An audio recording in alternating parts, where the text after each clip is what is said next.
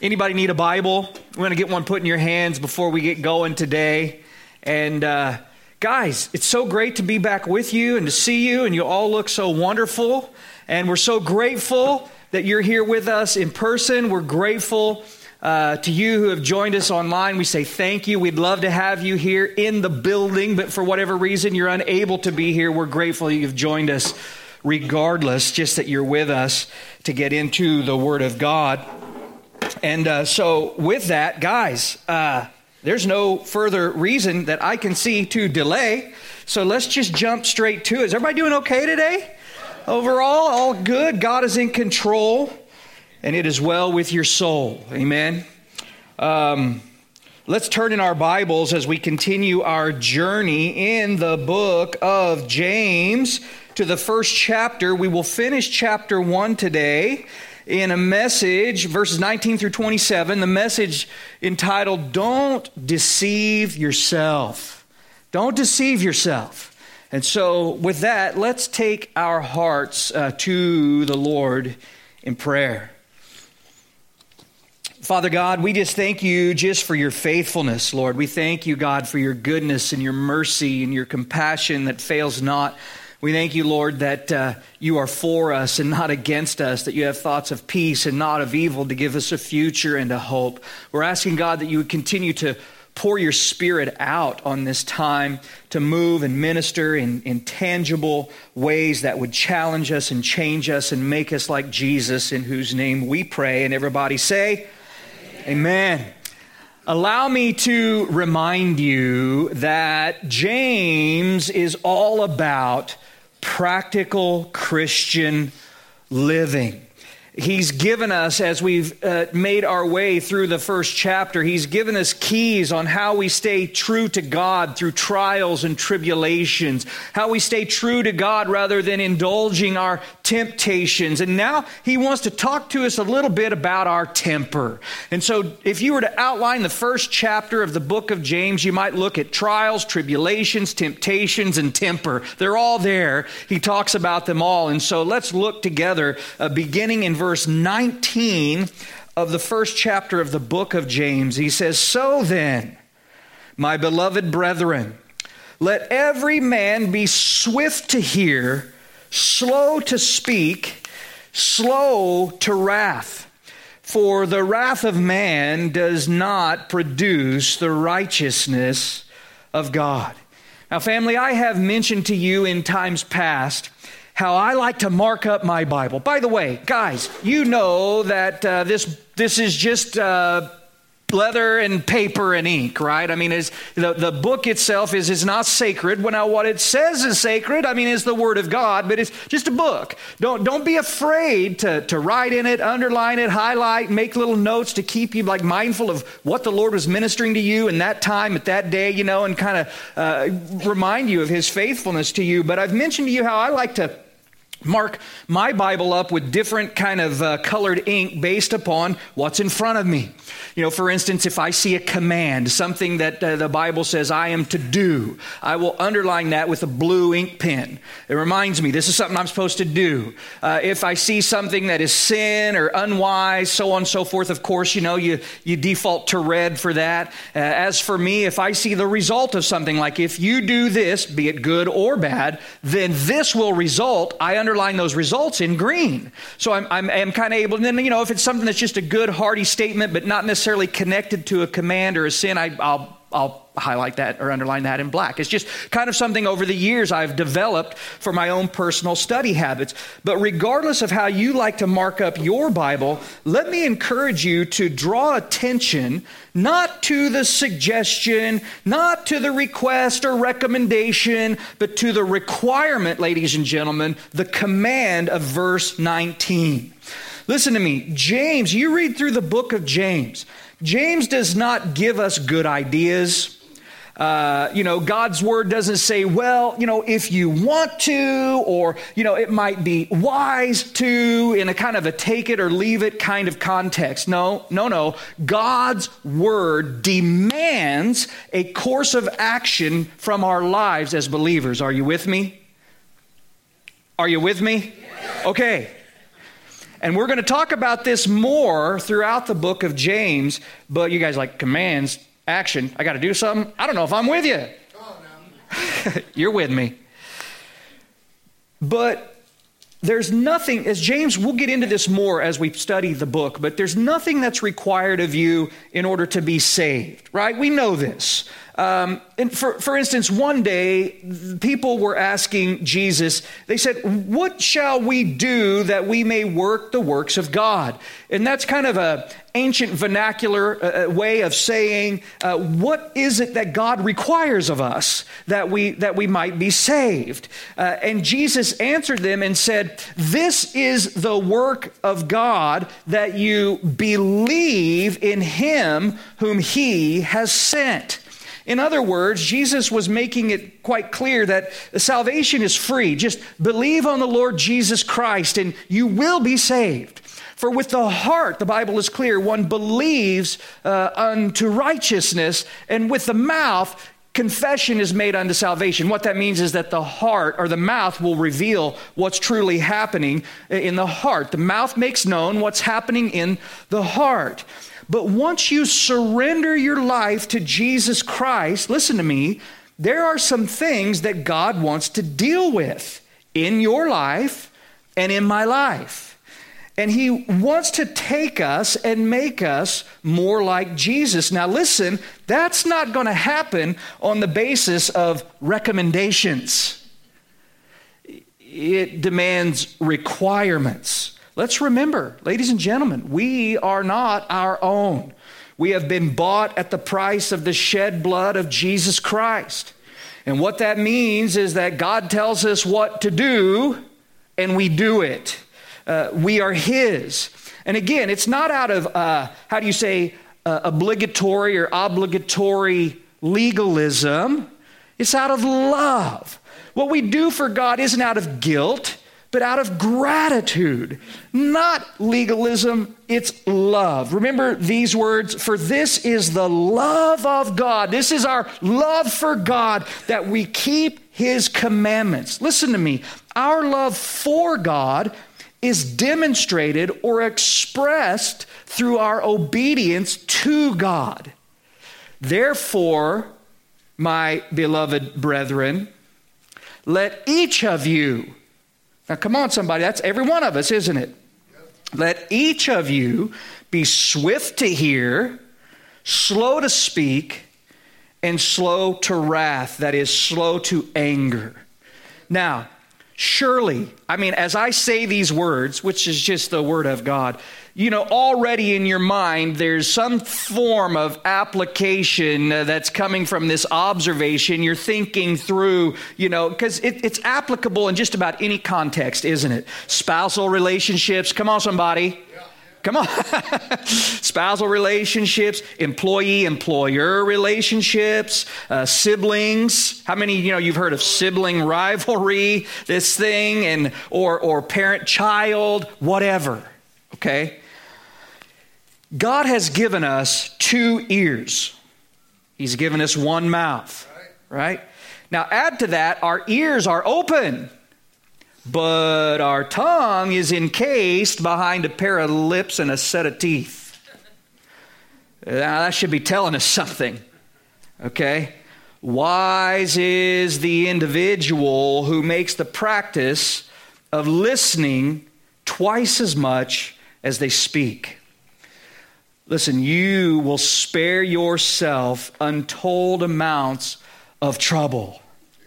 I have never met anyone who got themselves in trouble by being overly attentive. You know what I'm talking about? By paying too much attention. It's when we want to add our own 2 cents. That's when things start going south, isn't it? The Bible says, he who hears answers a matter before he hears it, it is folly and shame to him. Anybody here willing to confess that they've been I don't even want to say victim, let's say willing participant in the folly and shame of answering a matter before they've heard it? Come on, man, that's an every hand in the building kind of a response. And again, the Bible says, in the multitude of words, sin is not lacking. but he who restrains his lips is wise. The danger isn't in listening too much. It's in talking too much. And so again, the applications are many. But I want to draw your attention to the contextual reference. It's to the importance of listening and taking heed to the Word of God. Okay? Back in verse 18, now I know it's been a couple of Sundays since we've been here. You can refresh yourself. You can look back at it if you like. But James tells us that we've been born again by the word of truth.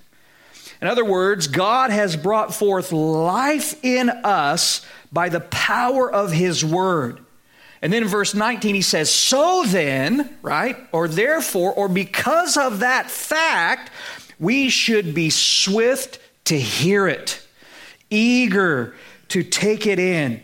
Now, today, and I'm grateful, but today we appreciate kind of the cordial, however you say, environment when it comes to hearing God's word and being taught. In other words, for the most part, people are respectful. If someone is speaking from a platform or a pulpit, they will listen and hear them out.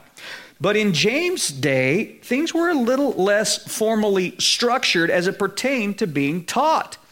In other words, it wasn't uncommon for someone to interrupt the teacher and begin to debate them or speak back and forth with them, offering their own insights, which may very well be completely off base and out of line.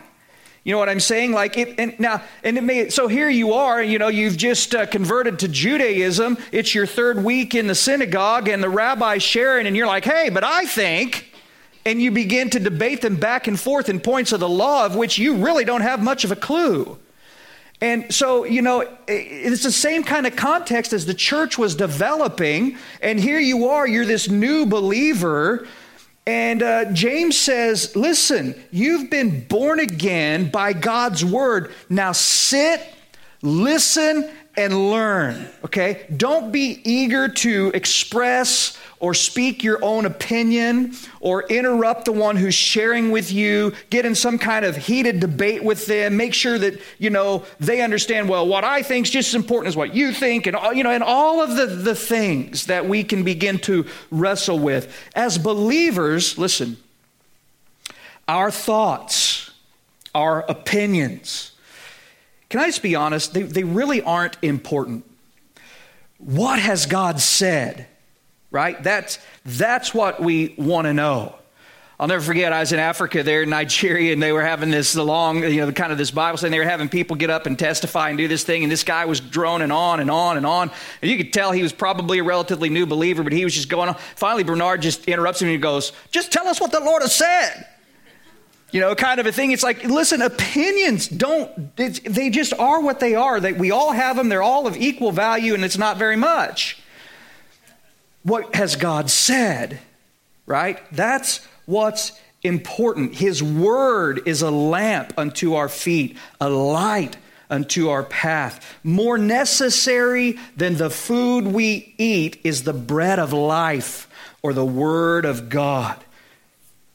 Swift to hear, slow to speak, slow to anger.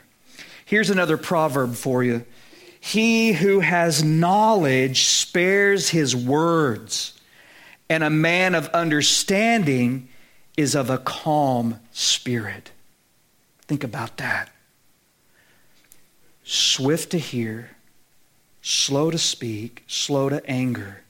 A man who has knowledge spares his words. He's slow to speak, he's swift to hear, and a man of understanding is of a calm spirit. Slow to anger.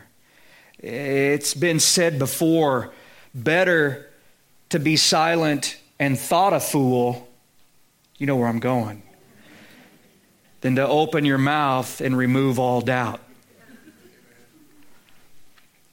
And guys, as long as we're talking about this, let's drill down to the next level.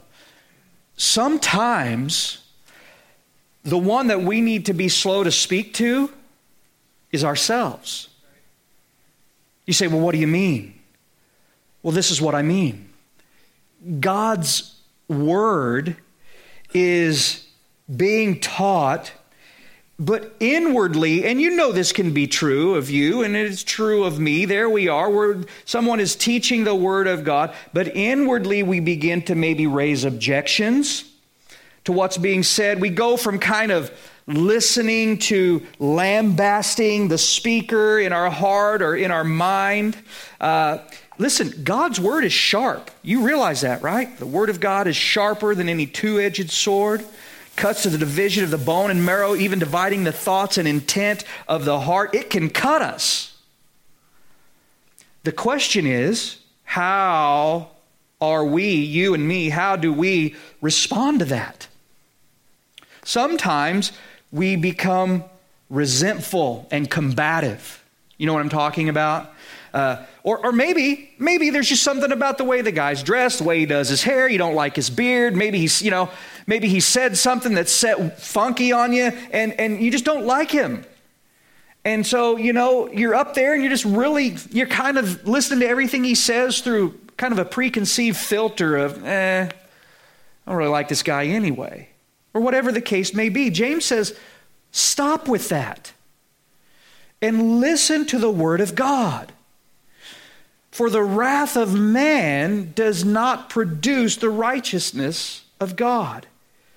Think of it like this. Unrighteousness won't somehow produce a righteous result. Okay? And then in verse 21, he says, therefore, so in light of all of this, lay aside all filthiness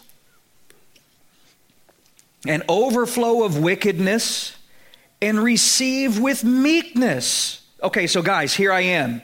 I've got kind of a blue-red thing happening here in this verse. You see what I'm saying? Here's a command, something I'm to do. Lay aside all filthiness, overflow of wickedness, and receive with meekness the implanted word.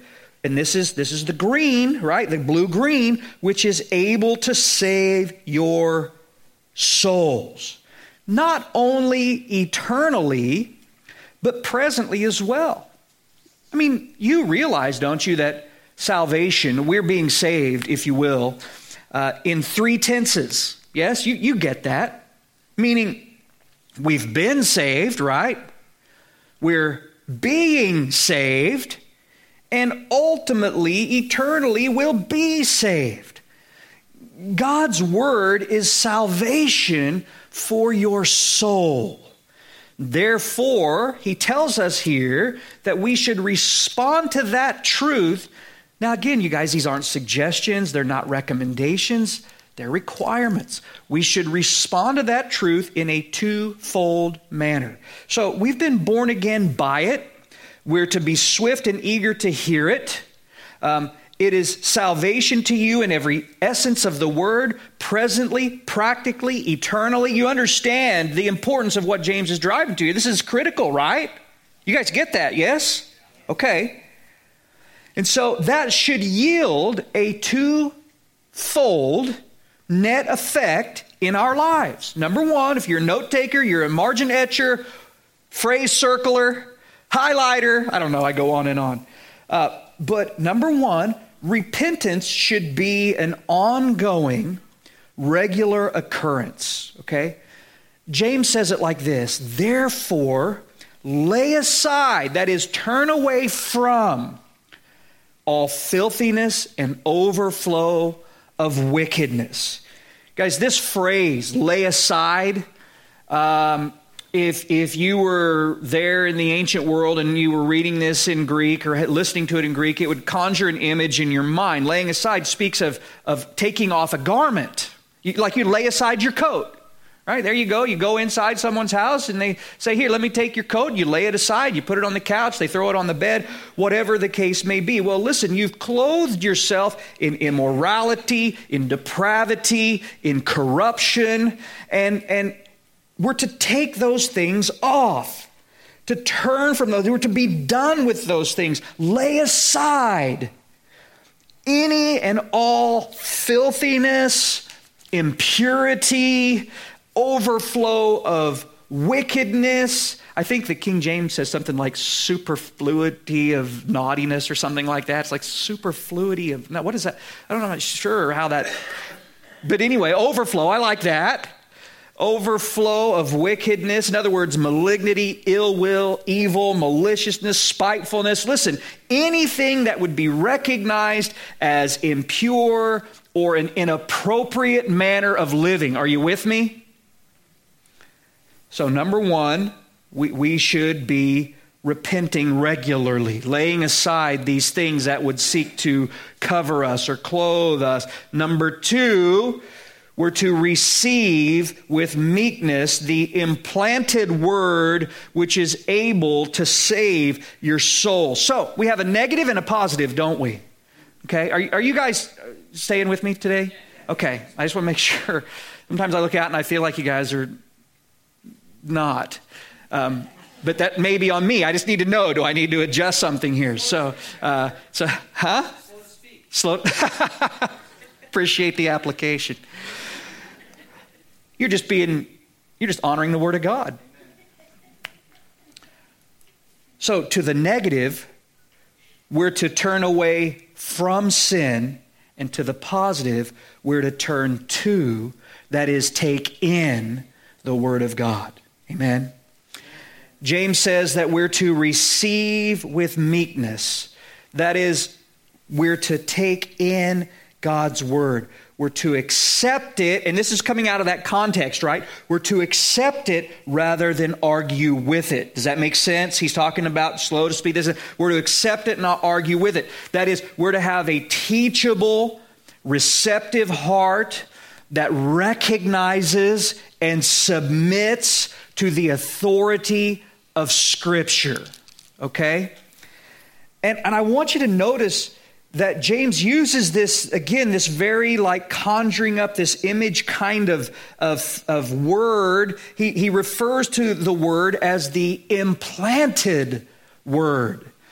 And for me, that kind of triggers in my mind to think back to the parable of the soils that Jesus taught. How many of you remember that parable? Quick show of it. Most all of you familiar with it. How that a sower went out to sow, and as he was sowing the seed, some of it just fell by the wayside there. He's casting it without prejudice, without regard. He's just flinging seed everywhere. Some of it falls to the wayside, and the birds of the air come and they snatch it up. And then some other, falls on stony ground, or it looks good, but there's a shelf of stone just a few inches under the earth. And then some of it, he says, fell among thorns, and then some of it fell on good, plowed up, ready to receive kind of soil. And, it shot down the root, it sent up the shoot, and out came the fruit, right? Some 30, some 60, some 100-fold. And then a little bit later, he explained this parable to his disciples, because his disciples were like, what are you talking about? And he said, do you not understand this parable? How are you going to understand any parable that I speak if you don't understand this parable? Which, by the way, Bible students, Jesus gave you a key right there. If you want to understand his parables, this parable of the sower is instrumental in illuminating the other ones. He's giving you keys in that. What this is here, it is there. There's a continuity, a consistency in his teaching, you see. And so he essentially said that the various types of soil, the different surfaces that the seed landed on, would reflect or represent the hearts found in the kind of hearts found in various people. Now, the seed would represent God's word. Here I am just sowing indiscriminately, without prejudice. Everybody's here hearing it, listening equally. At least they have that opportunity. But some people don't really want to hear it. I don't know. Maybe you're here because your wife drug you here. You really don't want to be here. You're not listening, or your husband, or whatever. Your mom and dad made you come, and here you are, and you don't, so you don't really want to hear it. And so Satan just comes along, snatches that seed right out of your heart. Others have hardened hearts. In other words, it kind of looks good initially. The word kind of begins to take a little, something there. But then when trials or tribulations take place, when the heat is on in your life, it's like the seed hits the bottom, the shelf, the bedding. It's done. They stumble, they fall away. Some receive it, but then he said weeds and thorns, and he tells us that those things represent the cares and the riches, of this world, and so that the concerns of this world. So that sometimes if someone receives it, but then the cares and the desire for riches and other things begin to wrap around it and choke it out before it brings forth life. Their priority lies in this world, not the kingdom of God. But some receive the word in fertile, ready not only to receive, but to respond kind of soil. The fallow ground of their heart has been busted up. God's word takes root, and it brings forth a harvest of fruit that remains to His glory. Now, what's the fruit? The fruit could be soul winning. You're inviting people to church all the time that they might be saved, or you're leading them to Christ. Either way, however you do. It could be worship. You're growing in worship. It could be growing in holiness. Could be good works, serving. Could be giving. These things are kind of the fruit of God's word as it shows itself in our lives. And that's what James is speaking to here. Listen. Left to itself, the human heart is only going to produce weeds, okay? An overflow of wickedness that needs to be done away with. So the essential exhortation here in our passage is, listen, pull the weeds and prepare the soil for the implanted word. How many of you remember that your Bible says the preparations of the heart belong to who? To man. No, preparation of the heart belongs to man. In other words, do you come ready, expecting to receive and ready to respond? Not all soil is fertile soil. And so the question that confronts us is, how's the condition of your heart? Hard. Maybe you don't care. You're just in that place where you don't even care. Or maybe it's like, I'll listen to the guy, but I'm not too, not overly interested. And so it's kind of hard. Maybe it's overrun with the cares of this world, or maybe it's open to and receptive of God's word. Now listen. How will we know? Well, it won't be revealed only in what you say, but it will be expressed in what you show. Okay, the way that we lead our lives. And that's where James is heading here. Receiving God's word, listen to me, receiving God's word is displayed or demonstrated in how we respond to God's word. You understand that? Receiving God's word is displayed in how we respond to God's word. You see, if I'm not honestly, appropriately responding to God's word, then it's a fair question to say, am I truly receiving God's word? James would say, no. If you're not responding to God's word, then you're really not receiving God's word. Let that sink in. Think about that. And look at verse 22. He says, but be doers of the word and not hearers only, deceiving yourselves. For if anyone is a hearer of the word and not a doer, he is like a man observing his natural face in the mirror. For he observes himself, goes away, and immediately forgets what kind of man he was. But he who looks into the perfect law of liberty and continues in it, and is not a forgetful hearer, but a doer of the work, this one will be blessed in what he does.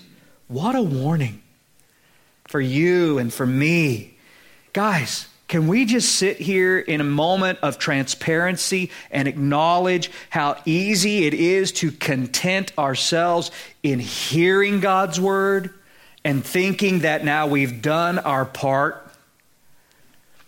But that mentality, I've gone to church, I've done my duty, now I'll just kind of do what I want to do till next Sunday when I go to church and I hear the word again. That mentality, though you may not think of it in those words exactly, but that mentality is to deceive, listen, myself. Listen, if Satan deceives me, that's one thing, isn't it? But if I deceive myself, surely that's worse. But James is here trying to enlighten us, family. He's trying to instruct us, to teach us what it looks like, okay? What it looks like to receive, that's our word, with meekness, the implanted word. In other words, how does taking God's word in translate into my life?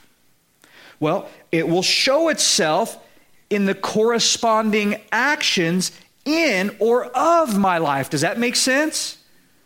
So, taking God's word into my life will correspond in the actions that pour forth from my life.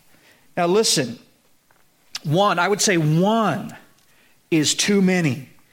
But I would dare to say to you that this is a problem of epidemic proportions within the Christian community. You say, well, what is that? Well, it's common that Christians will come and content themselves with hearing a Bible study and thinking they've done that which is necessary. We've heard the pastor. Perhaps, if we're lucky, we've been entertained by the pastor. He's juggling or whatever, spinning plates, whatever it takes to keep everybody engaged and entertained. So now I'm off to do life till next Sunday. And I think that now I'll be blessed of God. I'm growing spiritually because I've heard the word. I'm deceiving myself. One person put it this way: too many Christians mark their Bibles, but their Bibles never mark them. Think about that. Never make a difference in their lives. The way I say it is, it's not enough to get into the Word. The Word has to get into me. Okay? So much of church today, guys, I'm just being honest, and I'm not necessarily pointing any one person out. If it applies to you, then so be it. Let God deal with you and respond appropriately. But so much of church today reminds me of the words of Ezekiel 33. Let's look at it together, guys. We won't be too much longer, but let's look back your Old Testament. Go ahead and flip back there to Ezekiel chapter 33. And when you get there, give me an amen. Got one? Praise God, you're quick. Man, I tell you what, I was teaching in Springfield a couple weeks ago, and I had a different Ezekiel passage I was taking them to, and I was like, when you get to Ezekiel, give me amen. I went, and I heard amen. I was like, dang. I was like, did you click there or turn there? And they turned there, man. I was impressed. All right. Ezekiel chapter 33. And let me draw your attention to the 30th verse. And we read here in Ezekiel 33, beginning in verse 30, "As for you, son of man, the children of your people are talking about you beside the walls and the doors of their houses, and they speak to one another, everyone saying to his brother, 'Please come and hear what the word is that comes from the Lord.'" In other words, everybody's kind of inviting friends and family to church. They're excited to go and hear this guy. And so they come to you as people do. They sit before you as my people, and they hear your words. Uh-oh, here it comes. But they do not do them. For with their mouth they show much love, but their hearts pursue their own gain. Indeed, you are to them as a very lovely song of one who has a pleasant voice and can play well on an instrument. In other words, you're an entertainer to them. They love to hear the way you wax eloquently. You articulate so incredibly, and they're just entertained by you, for they hear your words, but they do not do them. Think about that. And that's where I'm done, just so you know, verse 32. For they hear your words and do not do them. Over and over again, the Scripture exhorts us, warns us that we're to be doers of God's Word. Guys, not doners of God's Word. I know that's not a word, but in other words, it's something we're to be continually about. Not like, I've done that, I've checked it off my list. You know, one and done, there you go. No, we're doers of the Word. Guys, it's what we're to be about for the rest of our lives. And that's the warning. Now, why do I say warning? That's the warning. Well, because James is alerting us. You got your attention back to James. And guys, we'll expound upon it more later on in the book as to what a true saving faith looks like in real time in our lives. But the essence of it is this. That is that true faith will produce a change, okay?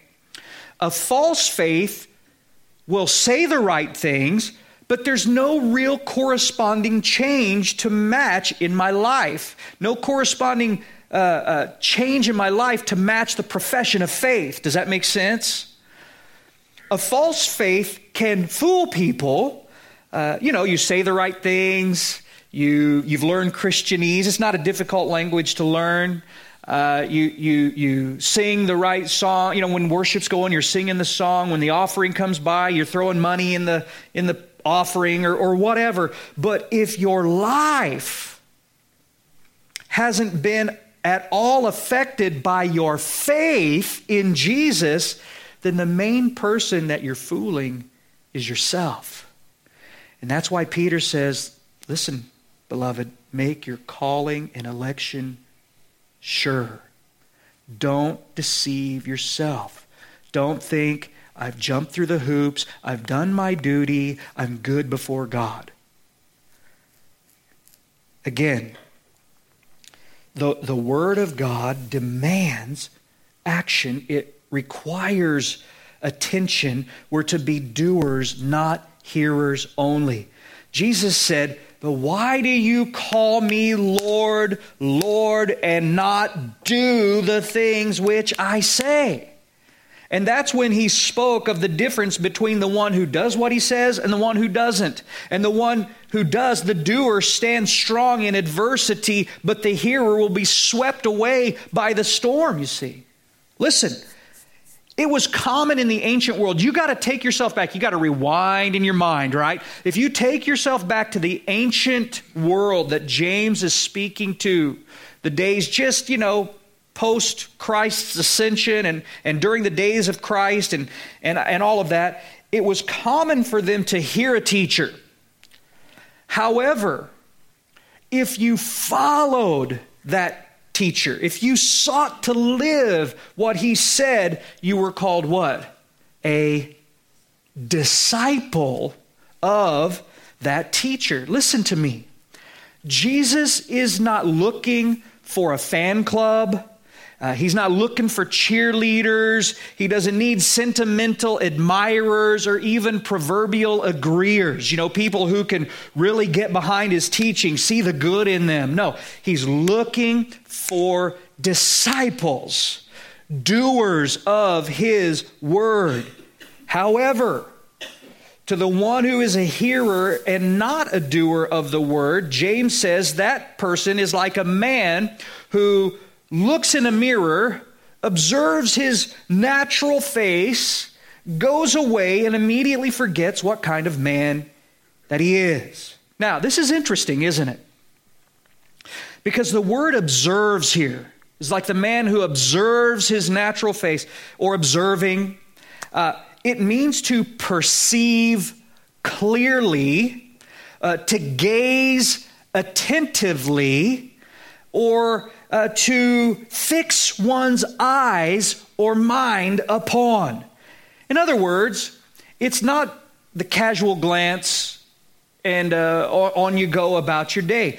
The picture is one of careful observation. And so there you are, right? Here's the man, here's the person that James is picturing. They're looking closely in the mirror. You know, there you are in the morning, you get up out of bed, you walk into the bathroom, maybe make your way, stumble, whatever it is, and you start looking in the mirror and you're wiping the cobwebs out of your eyes and you're looking for every flaw, each imperfection, every blemish. This guy sees everything that needs fixed. You know, his hair's jacked up, he's got bedhead. He maybe needs to brush his teeth, maybe shaves in order, whatever. But then he just goes away and forgets about everything he saw, everything that needed his attention, and he does nothing about it. Here's the point. The information, are you guys still with me? Yes. Okay.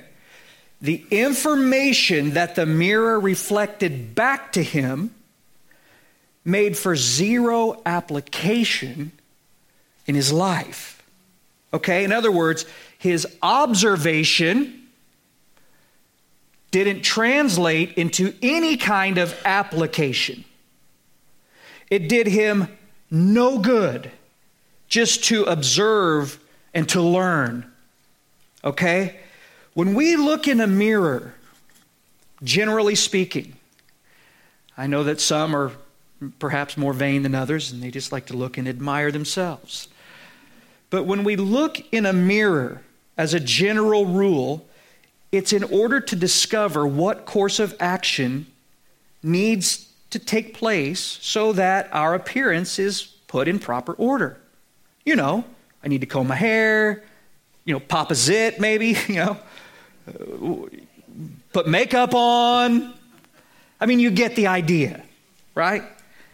James is saying that God's word is like a mirror. Okay? Are you with me there? God's word is like a mirror, and it reflects back to us the truth of who we are. Okay? It reveals every flaw. It demonstrates every out of order detail in our lives, every blemish that needs attended to. But if you look into it, even with careful observation, you gaze intently, you study it carefully, and then you walk away from it, having done nothing about what you saw or learned of yourself, then all that information that you learned did nothing of any value for you. It made no difference in you. You understand? Knowing the Bible, ladies and gentlemen, and there are people who know the Bible, they can quote it back and forth. Knowing the Bible won't do anything for you. Reading, studying the Word itself will not help you. I've got to respond to what I've read. I got to give attention to those things that need changed in my life. I mean, imagine an x-ray revealing cancer in your body and you just go away and go, I'll be all right. No reason really to address it. And you go on to ignore it. You forget about it. Well, that cancer is going to kill you. There is a course of action that needs to be taken if it's to be dealt with, if it's to be taken care of. Listen, the Bible reveals the cancer of sin in our lives. Do you understand? But too often we just ignore it. We just don't deal with it. Oh, we agree, we see it. We just don't change anything in response to it. Listen. Agreeing that we should pray doesn't mean we're praying. Okay? Knowing that you should worship doesn't make you a worshiper. So don't just learn about it, be about it. and God will bless your life. Okay, isn't that what he says? He who looks into the perfect law of liberty. We're talking verse 25 here. That is the Word of God. That's a euphemism for the Word of God. And continues in it. In other words, is a doer of the work. This one will be blessed in what he does. The law of liberty. You know, Jesus said, you shall know the truth, and the truth shall make you free. Listen, Satan does all he can do to convince you that sin is freedom and God's word is bondage. I'm here to tell you, ladies and gentlemen, brothers, sisters, family, that just the opposite is true. Sin is bondage. God's word will set you free. Look into it. Take the time to... Now, there's nothing wrong. James is not in any way, shape, or form down on the person looking into it. You should look into it. You should gaze attentively upon it. You should study it carefully. But it needs to go beyond that. You understand?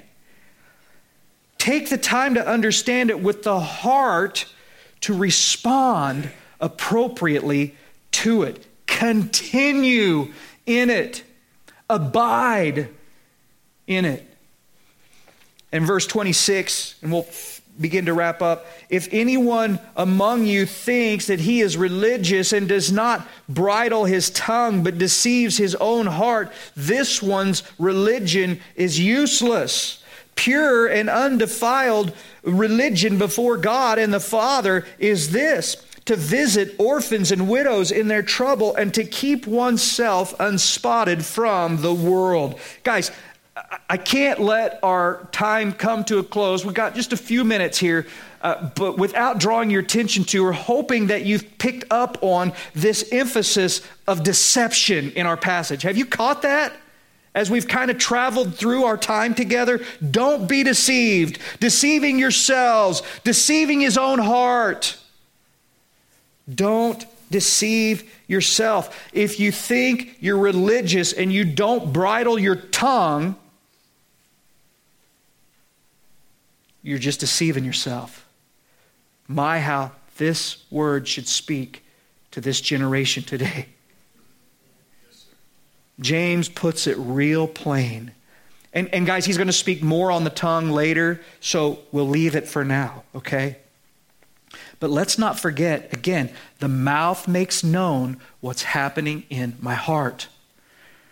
Now, I need to point out here that there's a little variance in opinion about James's use of the word religion, because some would say that he's using it as kind of a euphemism or a synonymous way of speaking for one's works for God, the things that one does for God. But others will point out that nowhere in Scripture, and I mean nowhere in Scripture, is Christianity referred to or noted as a religion. But in reality, Christianity is quite the antitype for religion, because religion is all about man's efforts in reaching out to God. But the Bible teaches very plainly that man doesn't reach out to God. There are none who seeks after God, no, not one. There are none that are righteous. But the Bible teaches that God has reached out to us in the person of Jesus Christ. Okay? So Christianity in reality is a person. You understand that? The person of Jesus Christ. He embodies Christianity. And so that's why we say it's not religion. It's relationship. It's not about what I do. It's about what he's done. Okay? And so perhaps James is dancing on semantics here. Or he may be saying, and it's kind of the way probably I lean, that it doesn't matter how, quote unquote, religious a person is or self-righteous they may appear. He may have had in mind Sadducees, Pharisees, any kind of religious people of his day. If they can't control their tongue, there you are arguing back and forth with the person, or you're slandering, then it demonstrates they really aren't right with God. Guys, controlling your tongue goes well beyond profanity. I know that comes to our mind probably most readily.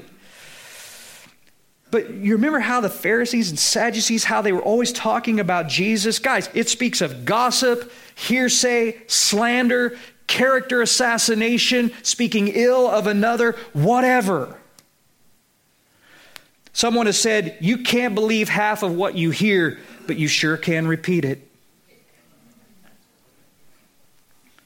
You know, one might think they're religious, but their uncontrolled tongue proves otherwise. They're only deceiving themselves. Pure religion before God, James says, has essentially three elements to it. Number one, a clean mouth. Number two, commendable service. And number three, godly character.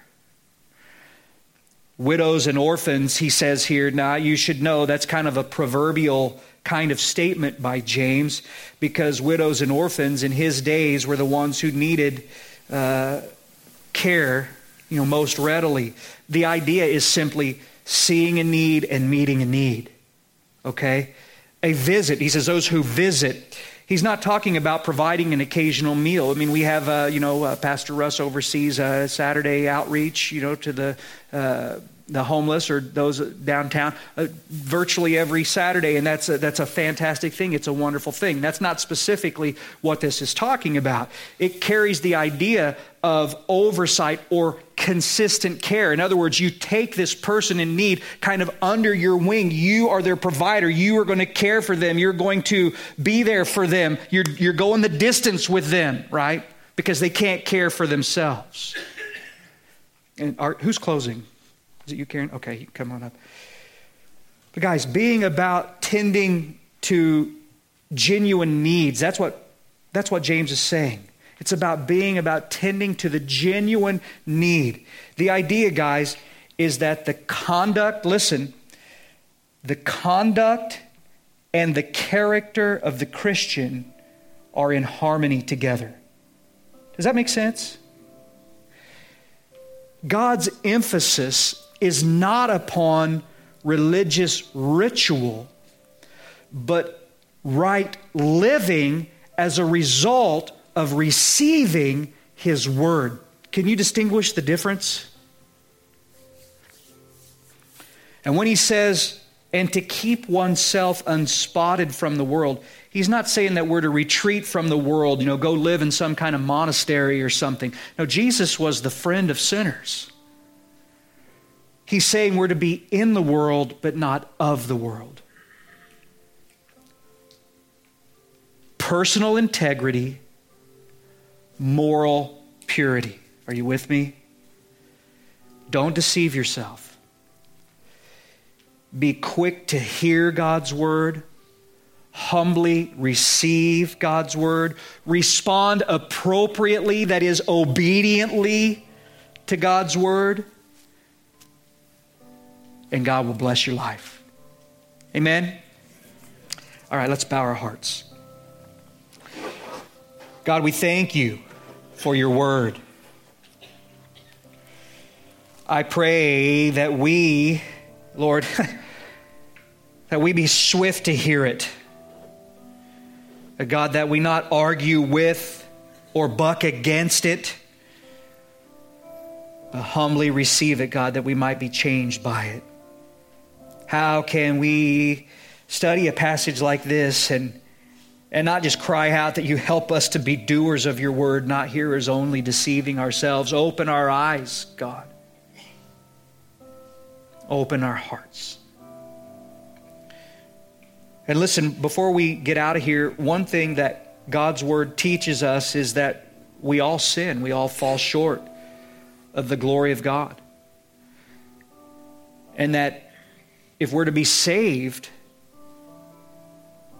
from the penalty of our sin, then we're to repent. That is, turn from our sin. We're to believe in Jesus Christ, who has died for our sin, and will receive forgiveness on the basis of faith in Him. Now, if you've not done this, then I want to encourage you to receive today the implanted word which is able to save your soul, that you might be born again and made new by the Spirit of God. Maybe I'm talking to a room full of believers, and today was just a simple exhortation that, we have some real introspective reflection to do, to think about, am I really receiving it, or am I really responding to it, or am I just kind of hearing it and going about my way? If that's the case, then so be it. But if you're here and you don't know the Lord Jesus Christ, I don't care how old you are, I don't care how young you are, I don't care where you've been or what you've done, God loves you. He stands ready and willing to forgive you, to receive you as His own. But what do you got to do? You got to respond appropriately. What do you need to do that you might work the works of God? Believe on Him whom He has sent. Believe on the Lord Jesus Christ, and you'll be saved. So if I'm speaking to you, I'm going to ask you to just raise your hand. And if I see your hand, I'll acknowledge it. You can put it back down. But I just want to pray for you if you need the Lord to forgive you of your sin and make you a new creature today. Anybody? Now's your moment to not miss it. Don't worry about who may be around you or beside you or whatever. Just this is between you and the Lord. Anyone I can pray for in that way? God bless you. God bless you. God bless you too. Anyone else? Listen, if you'll hear His voice, don't harden your heart. Open your heart. Today is a day of salvation. Anyone else I can pray for? Well, listen, as I said, we all sin and fall short of the glory of God. But the beautiful promise of the Word of God is if we will confess our sin, He is faithful and just to forgive us, to cleanse us of all unrighteousness. And so though I will lead you in a prayer, I cannot, I can't represent your heart before the throne of God. That's something you have to do. And so just reach down. And you can pray after me from your own heart if you like. You can use your own words, but just turn to the Lord and just tell Him who you are. Confess. Say, Lord Jesus, I am a sinner. And I'm not trying to make excuses for it or justify it. I just confess it. I agree with you, Lord, about the nature of the sin in my life. But I'm asking you to forgive me. That you would cleanse me. And that you would give a new heart to me. Lord, that you would come into my heart. And that you would fill me with the person and the power of your Holy Spirit. That I might live my life for you from this day forward. The rest of my days.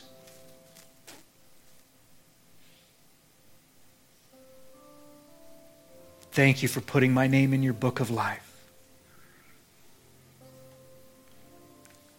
Listen, I just want to encourage you that if you have turned to the Lord, you've believed on the Lord today, that God has heard the cry of your heart, and that you're a new creation, old things have passed away.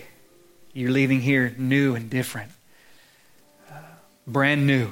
Man, what a wonderful word of blessing. Receive that today. Receive it and rejoice in it. Father, we thank you for your goodness. And we praise you in Jesus' name. Amen. And then, ladies and gentlemen, let's stand to our feet.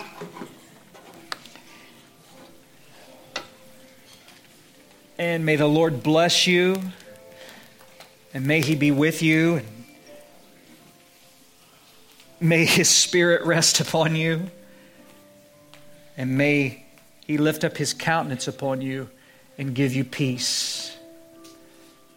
Thank you for being with us today, guys. We do recognize, we realize there's all kinds of places, good places around. And the Lord has drawn you to graze on the green pastures of this place, and we appreciate your willingness and your readiness to come and feast on God's Word with us. We encourage you to be about the business of an evangelist and encourage others to come with you, and that they might hear God's Word and grow and be saved or sanctified or serve the Lord or whatever, however God wants to use you to reach them. And we thank you if you joined us online today, we thank you for that. And if you have any need for prayer, we want to encourage you to come forward as we dismiss. Maybe you were praying with me. We'd love to give some material to you. Pastor Russ has a couple of, we call them, they're just called Welcome to the Family of God. There's this non-obligatory, there's nothing, it's just a free resource to kind of help you get started in your walk and relationship with God. So we encourage you to take advantage of that. Is anything else going on today? Today's the Super Bowl, isn't it? That's all right, I guess. Hey, remember, slow to speak. You know what I'm talking about. When them teams are, just be cool, my babies, be cool. Let's pray.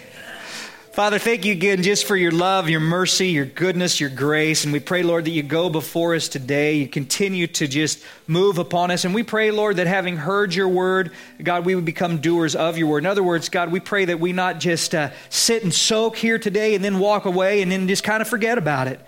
But, Lord, that we would take it to heart and allow you to have your way in our lives.